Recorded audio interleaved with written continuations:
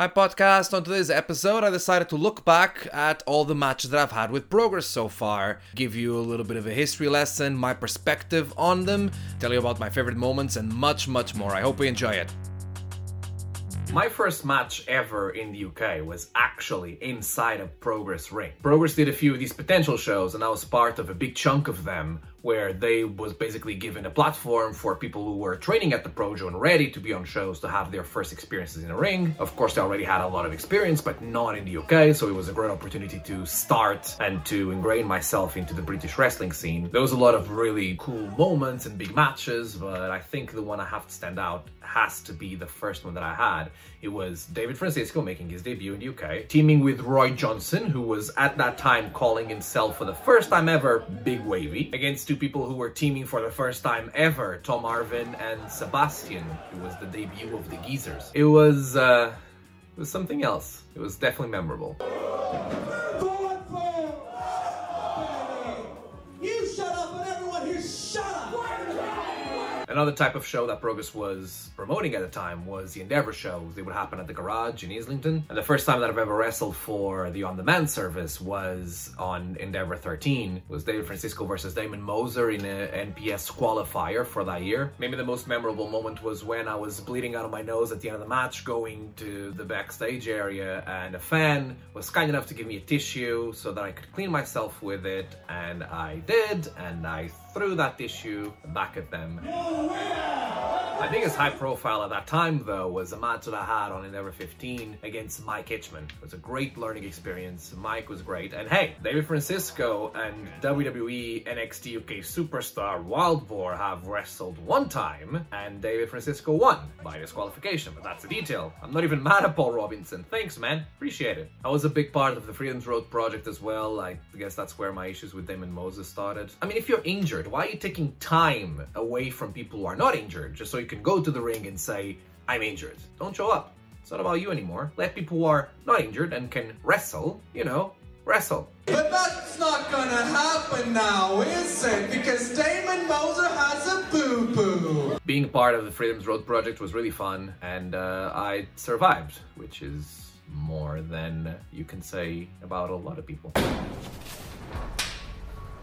I found it really funny that Progress had a women's tournament, and normally there's a match to go before the finals. Usually on tournaments with men, there's normally a women's match there. So now there was a tournament with women, let's put a men's match there. I thought that was really funny. So I got really excited when I was invited to take part in that match. It was a great opportunity to use a big platform to continue to cement myself and make a name for myself. And I think I did. I won, I impressed. It was a good night.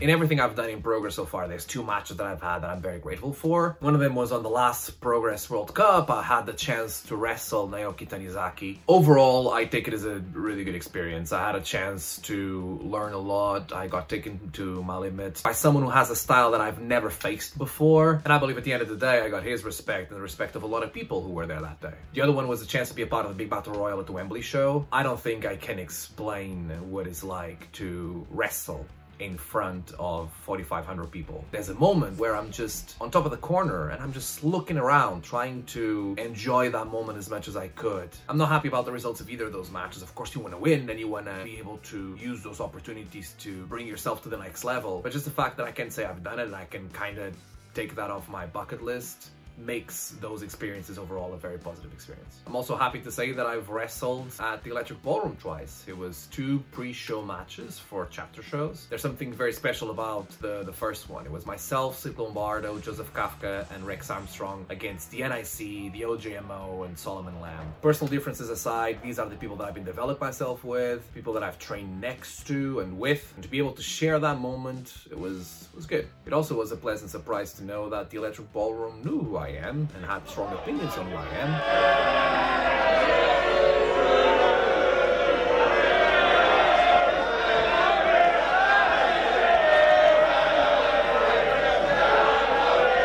And that That definitely came through as well on my last match in a Progress Wrestling ring, which was another pre-show match. It was myself teaming with Joseph Kafka against Talia Martins and Billy Hayes. I believe it was by far the best performance that I've ever had in a Progress Wrestling ring. I know there was a lot of people who were surprised and admired with the way I looked, the way I wrestled, my performance overall, and who I became as a wrestler. And I felt very good, almost as good as it did when I won. There's also a really cool moment in there, which is when me and Talia begin the match and we lock up. This may only make sense to very few people, especially not in the UK, but it's two Portuguese people wrestling in the Progress ring in the Electric Ballroom. That means a lot, and it justifies a lot of the sacrifices that I've made and other people made in their own journeys as well. I've had a lot of great moments in the Progress Wrestling ring, but that match, that's special. That probably takes the cake so far.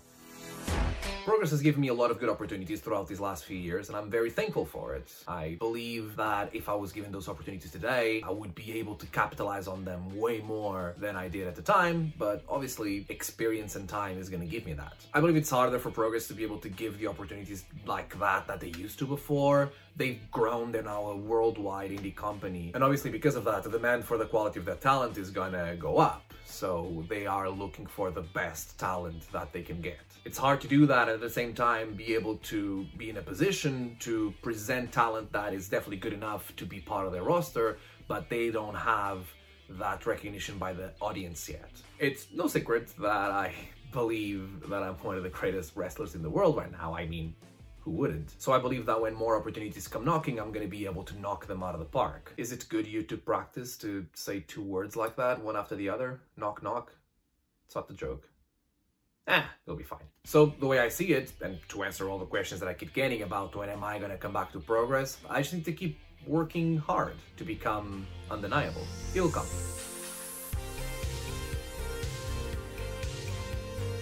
I hope you enjoyed today's episode. Subscribe if you haven't yet, leave me a rating, and for links for my merch site and much more, visit davidfrancisco.net. Thanks for listening. Talk to you again next time.